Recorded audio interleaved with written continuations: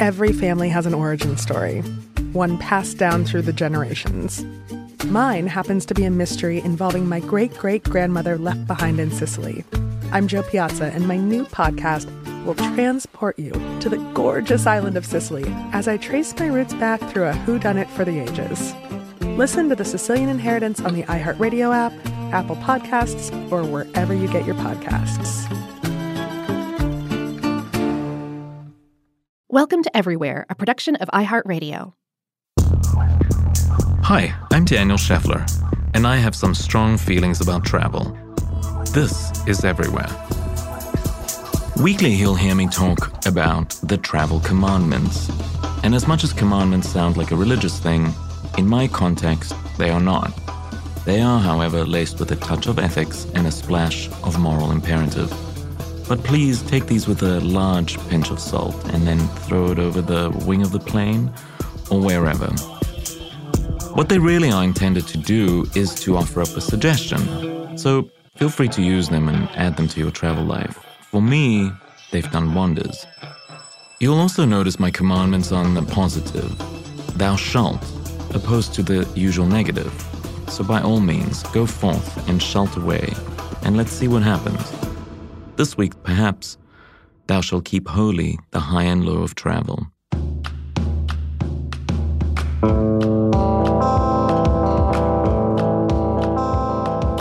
I hear the word luxury much too often in the travel world. Luxury experiences, luxury hotels, luxury linens, luxury beaches, luxury this, luxury that. The best, the finest, the most, the mostest. To me, somewhere between common sense and lunacy, we misappropriated this word luxury, and we now use it as a doorstop for pretty much everything. Luxury has lost its luster, and it's very much all of our fault. The word luxury originates from the words lust and, interestingly enough, lecherous. But it's now used to describe anything that vaguely resembles wealth or perceived affluence, or even just something that seems nice. But what most people don't realize is that the word is laden with so much more than just a new development of overly shiny condos in Mexico or Florida. Back in 2011, the BBC premiered a mini-series on the history of luxury and its ambiguous meaning. Cambridge University academic and host of the show, Michael Scott, said, "Luxury isn't just a question of expensive and beautiful things for the rich and powerful. It feeds into ideas about democracy, patriotism, and social harmony, as well as our values and our relationships with the divine." I'm taking divine as a Britishness, and much less of a Christian theme there. The problem is luxury is just not special anymore. Real luxury isn't what the travel industry has force-fed us. Real luxury is personal. It's actually something truly special. It's understanding space, time, and freedom. Actually, stop. Listen to those three words roll over my tongue. Space, time, freedom. What does that mean to you? If you can find that somewhere in your deepest caverns, you've touched luxury, something money couldn't assist with and can't outright buy. We travel for those three things, not to be in opulence or splendor, because in the end that's immaterial to the full, human experience. So yeah, like a hotel, for instance, the Amanoi in Vietnam, up on these beautiful pink cliffs overlooking the East Sea, would never have been built if it wasn't for a giant monetary investment to get roads to this place.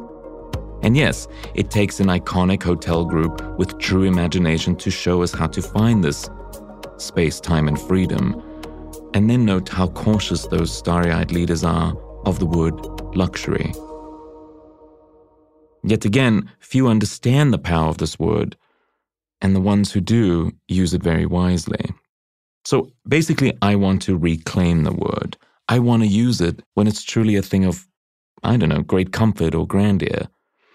Maybe the luxury police could come and check out its overuse and gently tap the knuckles of the overusers. Because that hotel and that experience and that spa, Like it isn't luxury, it's just a room or a, car ride or massage table with bad background music, without the consciousness that people actually deserve more. Of course, luxury is personal. It's a feeling, and you can anoint anything you'd like with it. But the word organic and artisanal, they've stopped meaning anything at all. I'm calling on you, Brooklyn.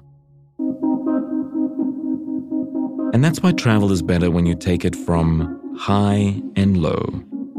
If you always do it on the high, you're missing the real moments.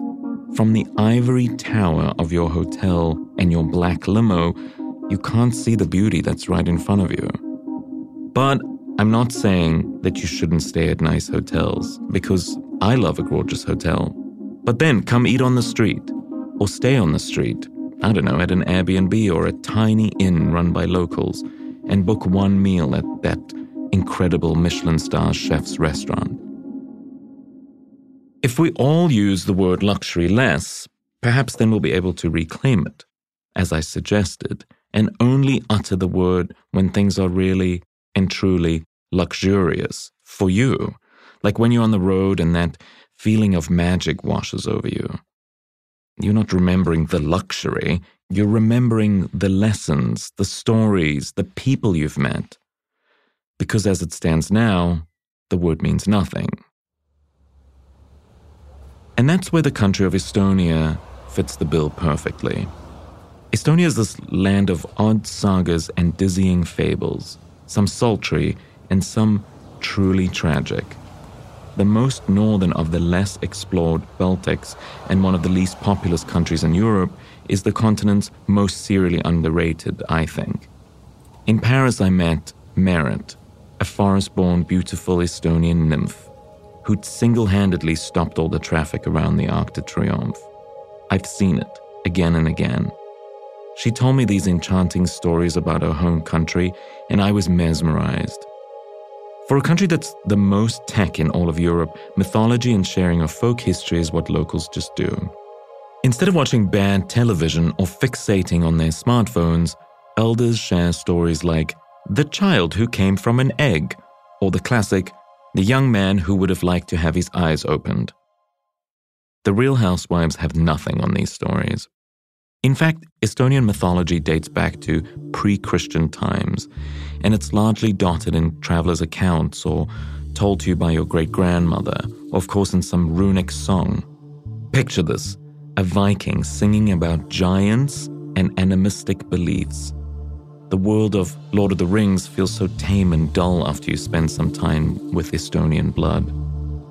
Luckily, the old world prevails and it brings about a great touch of supernatural, and that's what I was seeking out. Determined to see the entire country and how its inhabitants differ from the rest of the world, I decided to drive from north to south, from east to west, and everywhere else I could possibly squeeze a tiny car through. The roads lapped me right up. With a post-recession glow, Estonia has managed to pull itself up by its proverbial bootstraps and renew the country's appeal through infrastructure updates, a new entrepreneurial visa program, and keeping it all under wraps for the diehards willing to venture beyond stuffy Paris and already seen Budapest, and really just being the final frontier of unexplored Europe. It has its advantages. The country is easily crisscrossed, and as it's mostly flat, in the good sense, the allure lies not in the overt scenery from the freeways, but it's revealed at every little town donning little steeples, cobbled streets, and these soft surrounding meadows. It's understandable if you want to just jump out of the car and go lie in these fields with the farm animals around you, napping, or escaping, if you will. It's that kind of place. Your weirdness and firm attachment to nature will make you fit right in. Tallinn, the country's capital, is where I commenced my explorations. After a plush night of deep sleep at this gorgeous hotel, a former wartime post office, I contemplated Estonia's resistance during World War I and their second independence after the wreckage of the Soviet Union.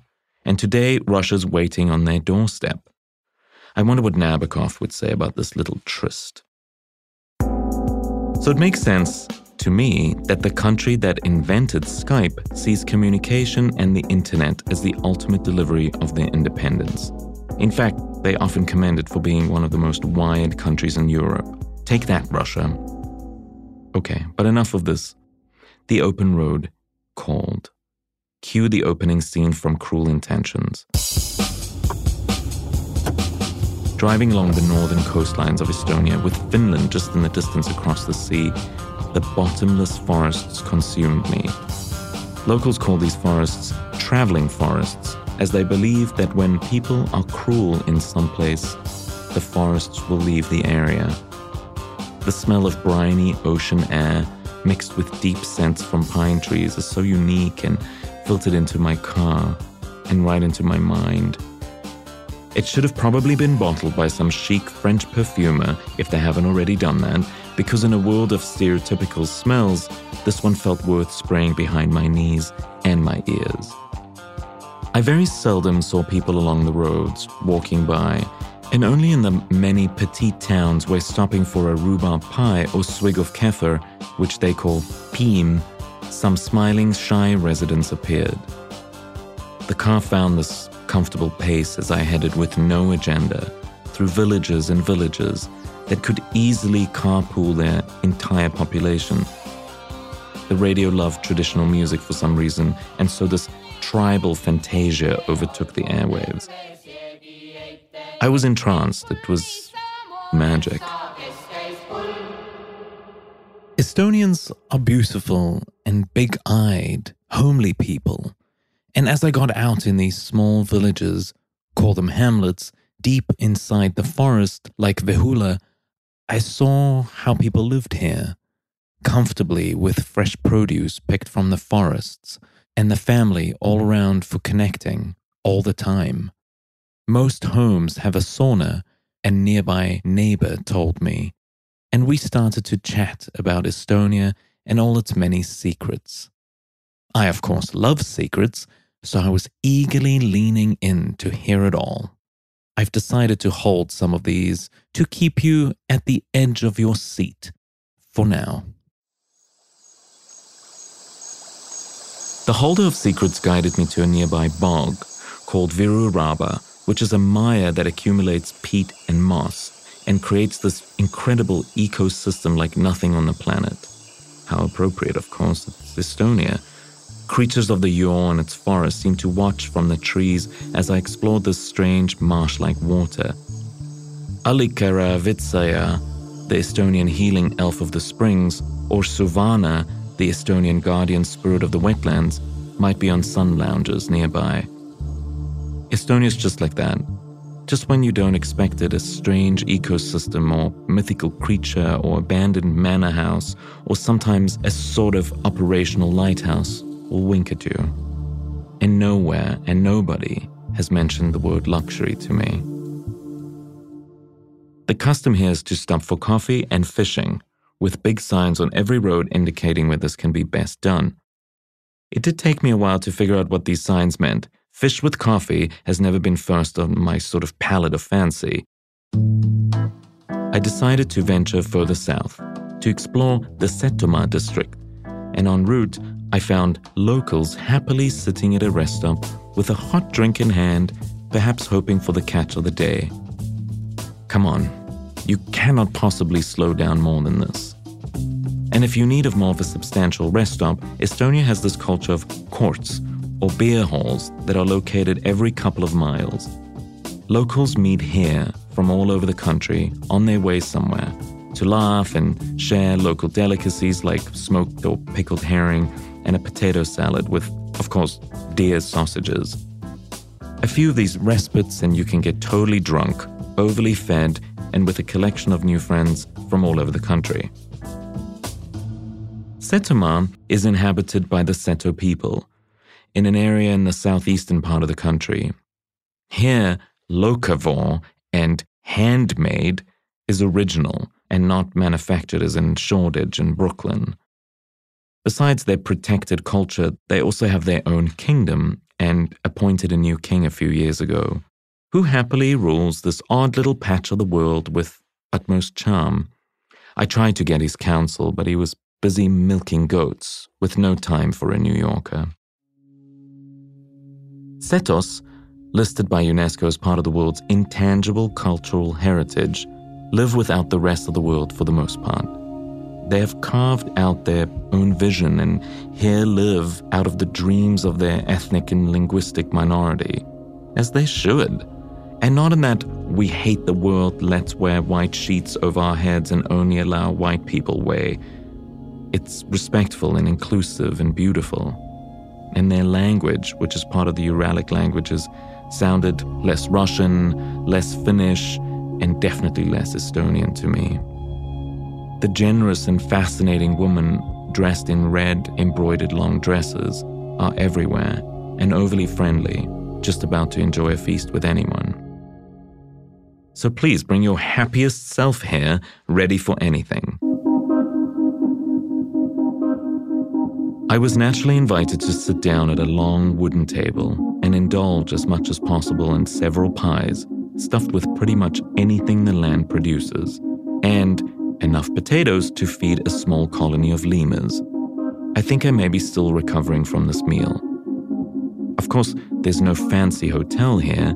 You stay in a little cottage in a family's garden, or you rent a tiny house on the lake, all decked out in everything you may need and a loving family providing home-cooked meals.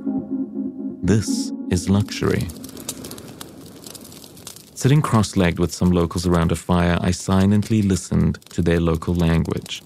I wasn't understanding anything except that I think there was a meal being lovingly prepared. Another meal. The most maternal of the group, a beautiful older woman who had lived a whole life in Setomaa, took my hand and started telling me a fable in her native language. She looked me in my eyes and said, "You're either with nature or against nature. Life is that simple." The translation came from someone sitting next to me, and I sat quietly mesmerized by the country's love for a simple life of pure sharing. The fable, as they do, taught me again to see the little magic in the simplest things and to heed wisdom when it comes to your nose. If the world could only see that religion won't help them, only nature can and shall. And that, I think, is real luxury. I'm going to pause this right here for a moment for our sponsors to weigh in. But do come back to hear more about where I've been scooting around this week. Every family has skeletons in their closet. Mine certainly does. Ones that go back 100 years and reach thousands of miles back to our hometown in Sicily. Ever since I can remember, my relatives told the story of my great-great-grandmother who was killed by the mafia. I'm Jo Piazza, and in my new podcast, I'm taking on a generational vendetta, visiting the scene of the crime, confronting mafia experts, tracking down Italian officials, and even consulting mediums to set the record straight on my great-great-grandmother's mysterious disappearance. And in between the fact-finding missions, I'll be drinking a lot of wine and eating all of the pasta. Come to Italy with me to solve this 100-year-old murder mystery. Listen to The Sicilian Inheritance on the iHeartRadio app, Apple Podcasts, or wherever you get your podcasts.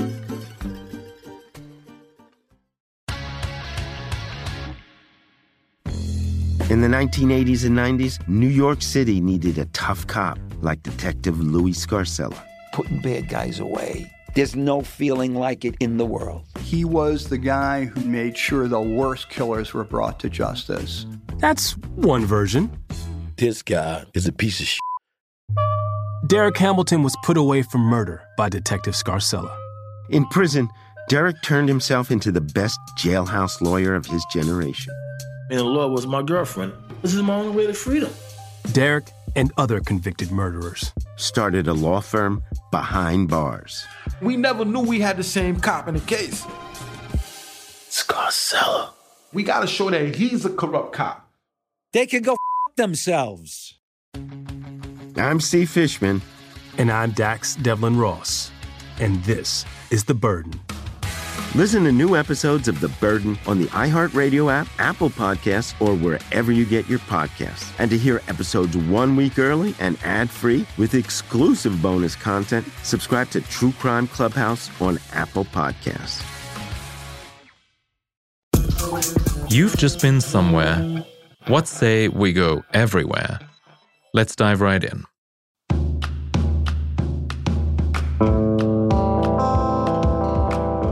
With me today is Holly, a real connoisseur of luxury. I don't know if that's the case.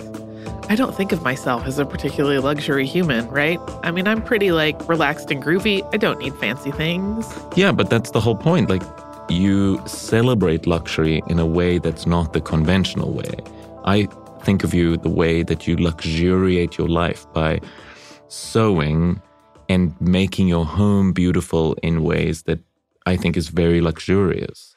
It's very self-indulgent, which I think is luxurious in its own way. My husband and I always say that we are grown-ups and we're defining what that is. So if we want to have a house that looks like a giant cartoon, that's fine and it's us. And to us, that feels very luxurious. But that's about reclaiming luxury, right? It's about being for instance, I think all travel is luxurious. The very idea that you could travel and get on an airplane or a boat or a mechanism that gets you from A to B, that's luxurious. Yeah, it's interesting because you get into a place very quickly of comparative luxury, right? If you traveled back to 1760 and you told someone how much you travel in a year, they would think you were a sorcerer. Right. Whereas now, technology, and in some places, not everywhere, prosperity has led to a point where things that we once thought luxurious, like traveling all over the world, are now much more accessible to a lot more people. Right. So a lot of these experts in luxury, and I have to use the air quotes there because that gets into a weird thing of how do you become an expert on luxury and what does that mean, right? The meaning shifts.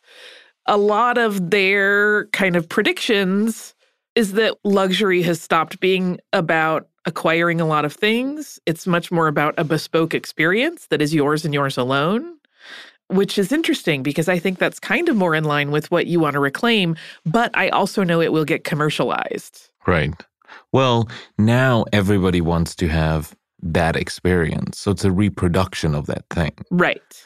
Whereas I have this theory that what you need to do is you need to fall in love with life, and luxury for yourself will come from that. I'll give you a perfect example. Michael and I went to La Paz, Puerto Cortez, this incredible little place north of crazy Baja California, Mexico. And the beauty of the whole thing was you could go down to the harbor, get a boat for hardly any money, and head out into the open Gulf, basically, and see whale sharks and park off at a deserted island, really, which is a remote nature reserve, park off, barbecue on the beach, fresh seafood, which you just caught yourself, with no one around. Yeah. So that ties in with my whole thing about time, space, and freedom. It was giving me all these things. And it ties into your thing about experiential. That is the experience. No one should want to replicate that. They should only want to go have their own version of that. And that's what makes it special. Because then you're in love with your life. That's the thing, too, that robs what could be luxury travel of its luxuriousness is it becomes a little bit performative. Right. I have these little things that I always tell people that make travel more luxurious in a very personal way. For instance, you've been to many of my hotel rooms.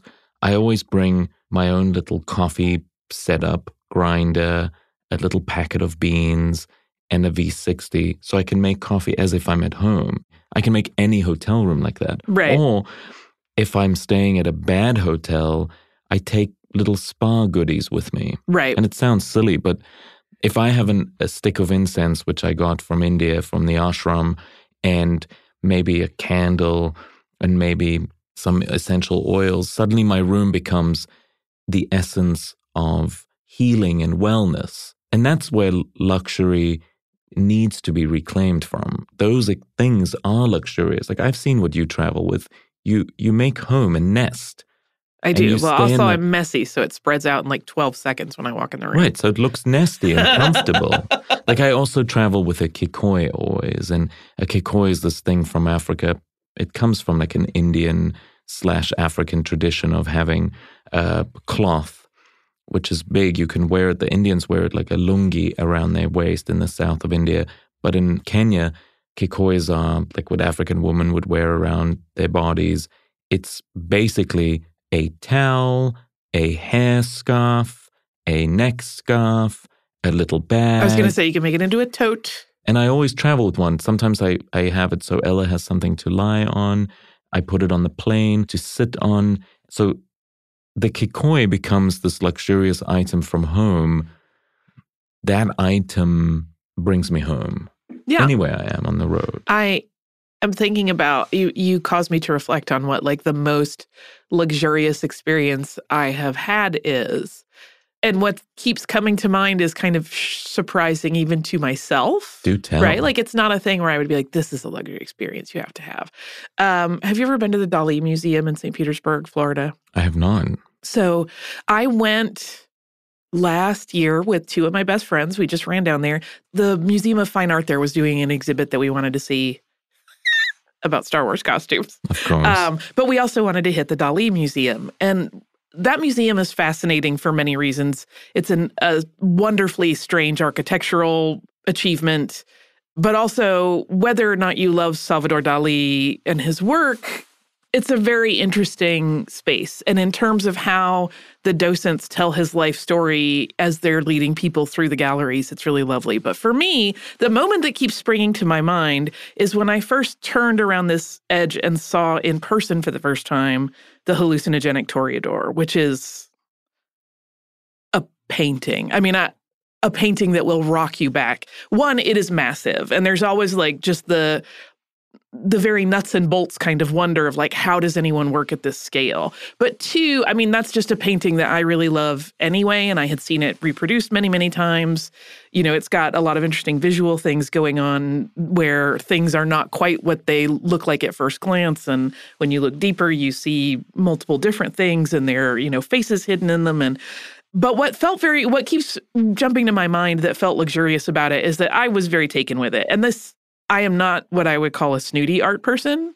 I don't need to know who painted it. I mean, I eventually want to find out. But if I see a piece of art that I connect to, it usually has nothing to do with knowing its history. Like, it's just visceral. It's like falling in love. And standing before this painting, which is like immense. It's the size of a room. It's huge. I was almost frozen on the spot. And the greatest thing to me and what made it feel luxurious is that as I'm there and I'm gawking and I'm drinking it with my eyes, the docents that are leading tours around just keep like making sure that they lead their people and leave me a little space. Like they're not moving me. They're just letting me be with that painting for like way longer than most people are going to stand there and look at it. And to me, I was like, it felt very luxurious because like I was just being allowed, even in a space with a lot of other people, to just have my personal interaction with this thing that I was shocked at how deeply it moved me. So to me, that's like a moment of deep luxury. And it's not a particularly expensive trip. You know, it's just, even if you put all of the pieces of like your travel down there, staying at a hotel for a couple days, as trips go, I doubt people are like, this is my apex luxury trip. But to me, it was a very luxurious, I love that, Holly, hour of my life. Well, that's the whole point. It's about finding ways to reclaim that yourself, which is exactly what you did there. And you didn't plan it, but in the moment, you were able to just accept that beauty. Right? I think like that ties into this high and low thing that I've been thinking about in travel and talking about. If you live in the high, I understand that some people can only live in the low, right? Because you travel and you'd like to travel and you don't have money to do things that may cost extra money. But you can make that amazing. And as a traveler, I feel like I want to experience it all. Why must I only stay at the 5-star hotel? Right. Or only stay at the Airbnb? I think part of why I never quite feel completely at ease in like a fancy pants unicorn accommodation is there's always like the voice of my father in the back of my head going, this is very wasteful. Oh, I don't have that. I just travel. And sit. Instead of feeling guilty, I just travel. My parents instilled that in me. There's nothing that inspires me more than just to travel. And it's not, I get teased about loving beautiful hotels and fun things, but it's the people, it's everything. It's moving about the world and existing there that inspires me. And that's high and low. That's all the highs and all the lows. Yeah. I'm using high and low in an example of like the hotel versus the eating on the street, but it's the high and lows of the entire experience. There'll be beautiful highs where you're standing watching turtles lay their eggs on a beach somewhere so remote in Costa Rica. And then there'll be the low of driving through Cape Town to downtown and seeing the squatter camps. Right. But they part of travel. Both those highs and lows need to exist for you in order for you to be able to understand the world. Right. Like if you only went to the high and you flew private and you only stayed at the fancy hotels behind the high walls, have you really traveled? No. Or if you only went to the slums of Brazil and hung out there, could you really tell me that you understand Brazil? I mean, that's the thing, right? Like you can lead an insulated life of highs, in which case you probably never appreciate the highs you're having. Or you can lead a life where you do both of these spaces and all of the myriad in between.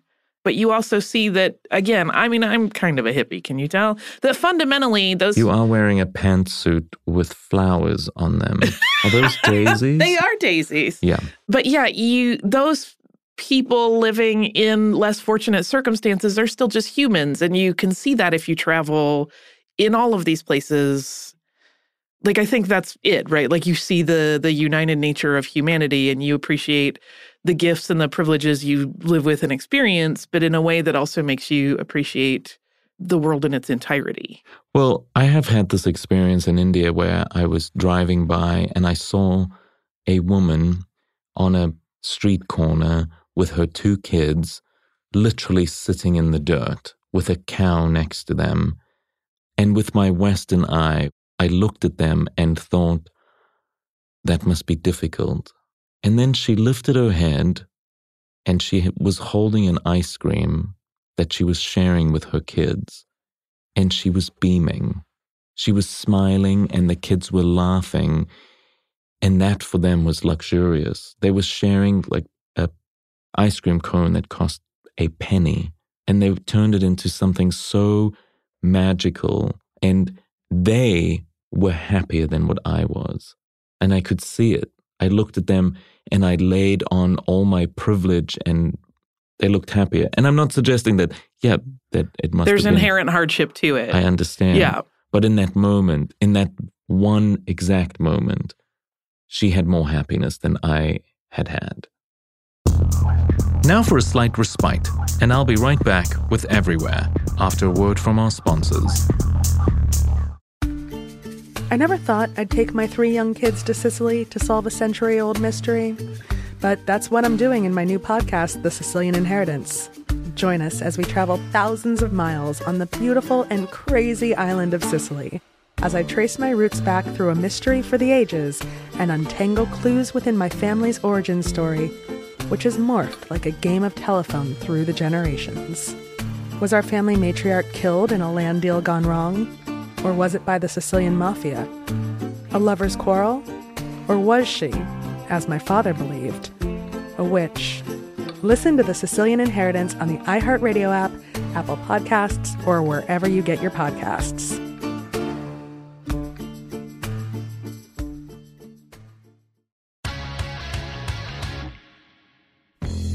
In the 1980s and 90s, New York City needed a tough cop like Detective Louis Scarcella. Putting bad guys away. There's no feeling like it in the world. He was the guy who made sure the worst killers were brought to justice. That's one version. This guy is a piece of shit. Derek Hamilton was put away for murder by Detective Scarcella. In prison, Derek turned himself into the best jailhouse lawyer of his generation. And the law was my girlfriend. This is my only way to freedom. Derek and other convicted murderers started a law firm behind bars. We never knew we had the same cop in the case. Scarcella. We gotta show that he's a corrupt cop. They can go f*** themselves. I'm Steve Fishman. And I'm Dax Devlin Ross. And this is The Burden. Listen to new episodes of The Burden on the iHeartRadio app, Apple Podcasts, or wherever you get your podcasts. And to hear episodes 1 week early and ad-free with exclusive bonus content, subscribe to True Crime Clubhouse on Apple Podcasts. Welcome once again to Everywhere. Let's hop back to it. Hello again. I'm with Emily Davis from Counterculture Coffee. If you're tired of listening to me talk about coffee, well, too bad. Emily Davis is the coffee teacher we all need. Thanks for coming into studio with us today in Atlanta. Emily's pouring us a little coffee. Do tell us. We are brewing up a honey-processed coffee from Kenya. And the honey process is a really interesting process. So I would say probably 99.9% of the coffee you've had in your life has been a wash process, which is when you remove the cherry skins from the seeds. Coffee beans, that's a misnomer. It's actually a seed. It's not really a bean. So you remove the cherry as quickly as you can, and then you wash off all the mucilage, let that dry, and that's your typical washed coffee.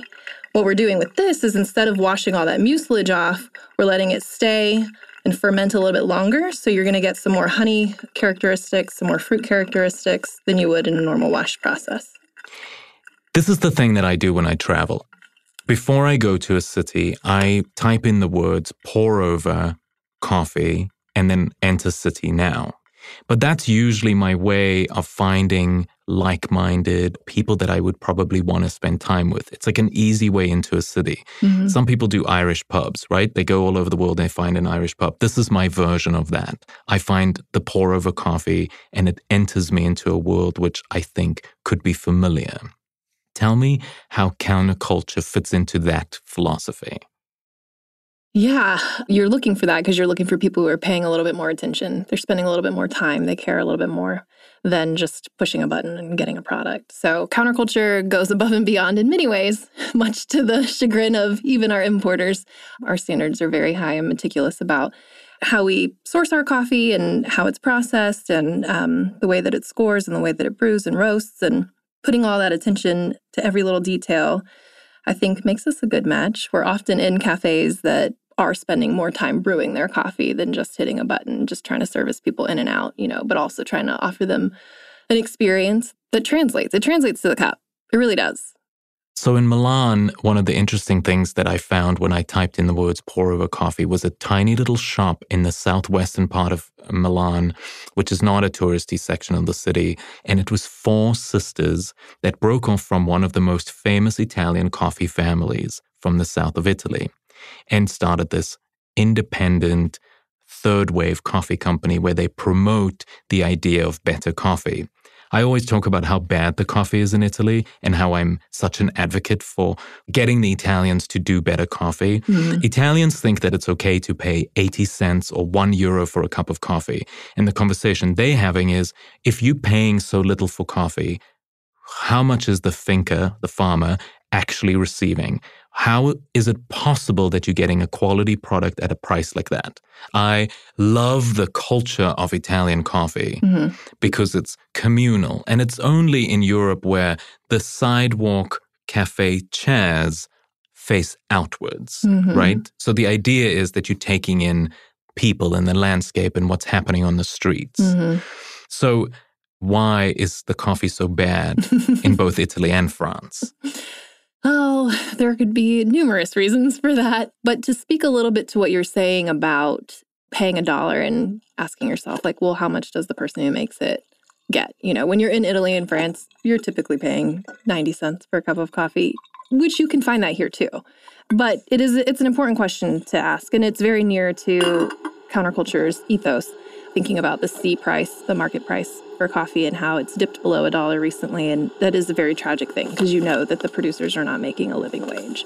Counterculture has we've been doing this for 25 years, and we've kind of set the bar for sourcing transparently and sourcing fairly, and to where people are actually not, everybody on the supply chain is being taken care of and they are making a living wage. That is a paramount value of ours.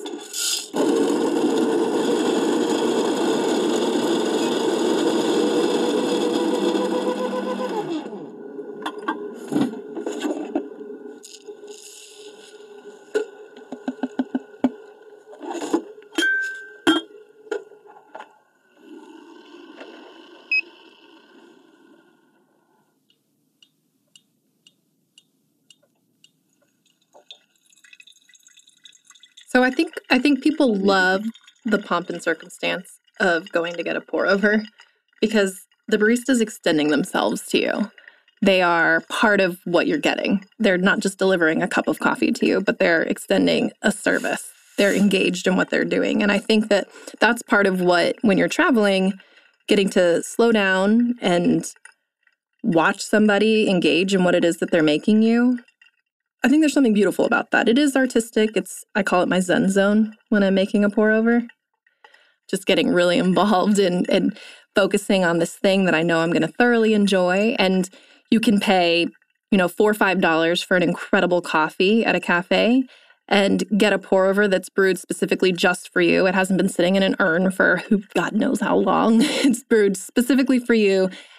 It's less than a glass of wine, and you're still having this incredible experience that you can sit down and enjoy and rest and engage maybe with somebody or maybe just by yourself and soaking in what it is that you're there to see in whatever city that you're in. And it's nice that you can kind of get it anywhere. Nice. Yeah. So the idea of keep holy the high and low, the travel commandment, is really about there's Michelin star restaurants and then there's eating on the street, and they're equally amazing. Yes. Let's talk about how coffee fits into both those things, okay. How coffee is both high and low. Mm-hmm. So the origin of, when you think about the origin of coffee culture, is Ethiopia, Ethiopian coffee ceremonies. That's how coffee culture began. And I love talking about this specifically because in Ethiopian coffee ceremonies, it was always the woman of the village who made the coffee for everyone. It was her job. It was her honor to get to do that for everyone. And it really involved taking green coffee seeds and roasting it over fire all in one sitting and then crushing them up with a mortar and pestle and then pouring boiling water on it and then just pouring the cups for everyone in a jabena, out of a jabena, and rebrewing the same grounds. So that sounds horrible to people like us who are like, I want my, filter coffee pour over. I would prefer a Chemex, blah, blah, blah. But you think about that, and it's still such a beautiful experience because everything is handcrafted. Everything is paid attention to by somebody who feels like it's an honor to do this for you, to host this for you. And so when you think about that being how coffee drinking began, that's the culture of coffee, it's still to this day. People want to sit down and drink coffee together. And however you do it, whether it's in a French press or, roasting it on a fire with this tiny little 2-sip beverage that you're considering coffee that's really strong, or espresso if you're in Italy and it's just fast, a train stop. All of those different experiences originate from that culture of sitting down. It's an honor for me to do this for you. And it's just beautiful. It is beautiful. I love that. When I met my husband, we had our first sleepover, and it was at his apartment in Yorkville, which he called the nosebleed of Manhattan. And I remember waking up, I'm an early riser, at 6 or something o'clock in the morning, and it was a Saturday morning, and he was clearly going to sleep in. And I didn't know his morning behaviors yet. So I sneaked to his kitchen, and I started opening up some cupboards, and I find a giant tin of already ground coffee from the supermarket. Next to that, I found the standard Mr. coffee machine and a pack of 500,000 filters. And I looked at this situation and I thought by myself, I could still run. I still have the opportunity to get out because I don't think I could date someone who doesn't care about coffee. So I had this moment where I stood in the kitchen and I looked at these items with such judgment. And then I thought, no, Daniel, you don't want to be that judgmental person. It's not who you really are. So I sneaked out. It's now maybe 7 o'clock in the morning. I was trawling the streets of the Upper East Side and I found a small coffee shop that was setting up for the day. And I bought a Hario Japanese hand grinder, a tiny V60 ceramic pour-over, and some filters. And I bought beans. And I went back to his apartment. And when he woke up, I said to him, so if this is going to work, this is how you're going to have to drink coffee. And he laughed at me, and I told him how. And he changed the way he saw coffee for the first time. So he was a good New Jersey Italian boy whose mother would go to the big box grocery store and stock him up with coffee for the month. This was his introduction to coffee. That's amazing.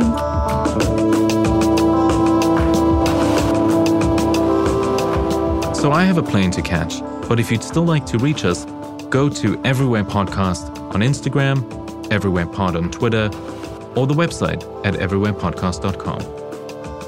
Thanks for hanging out. I'm Daniel Scheffler, and I'll see you everywhere.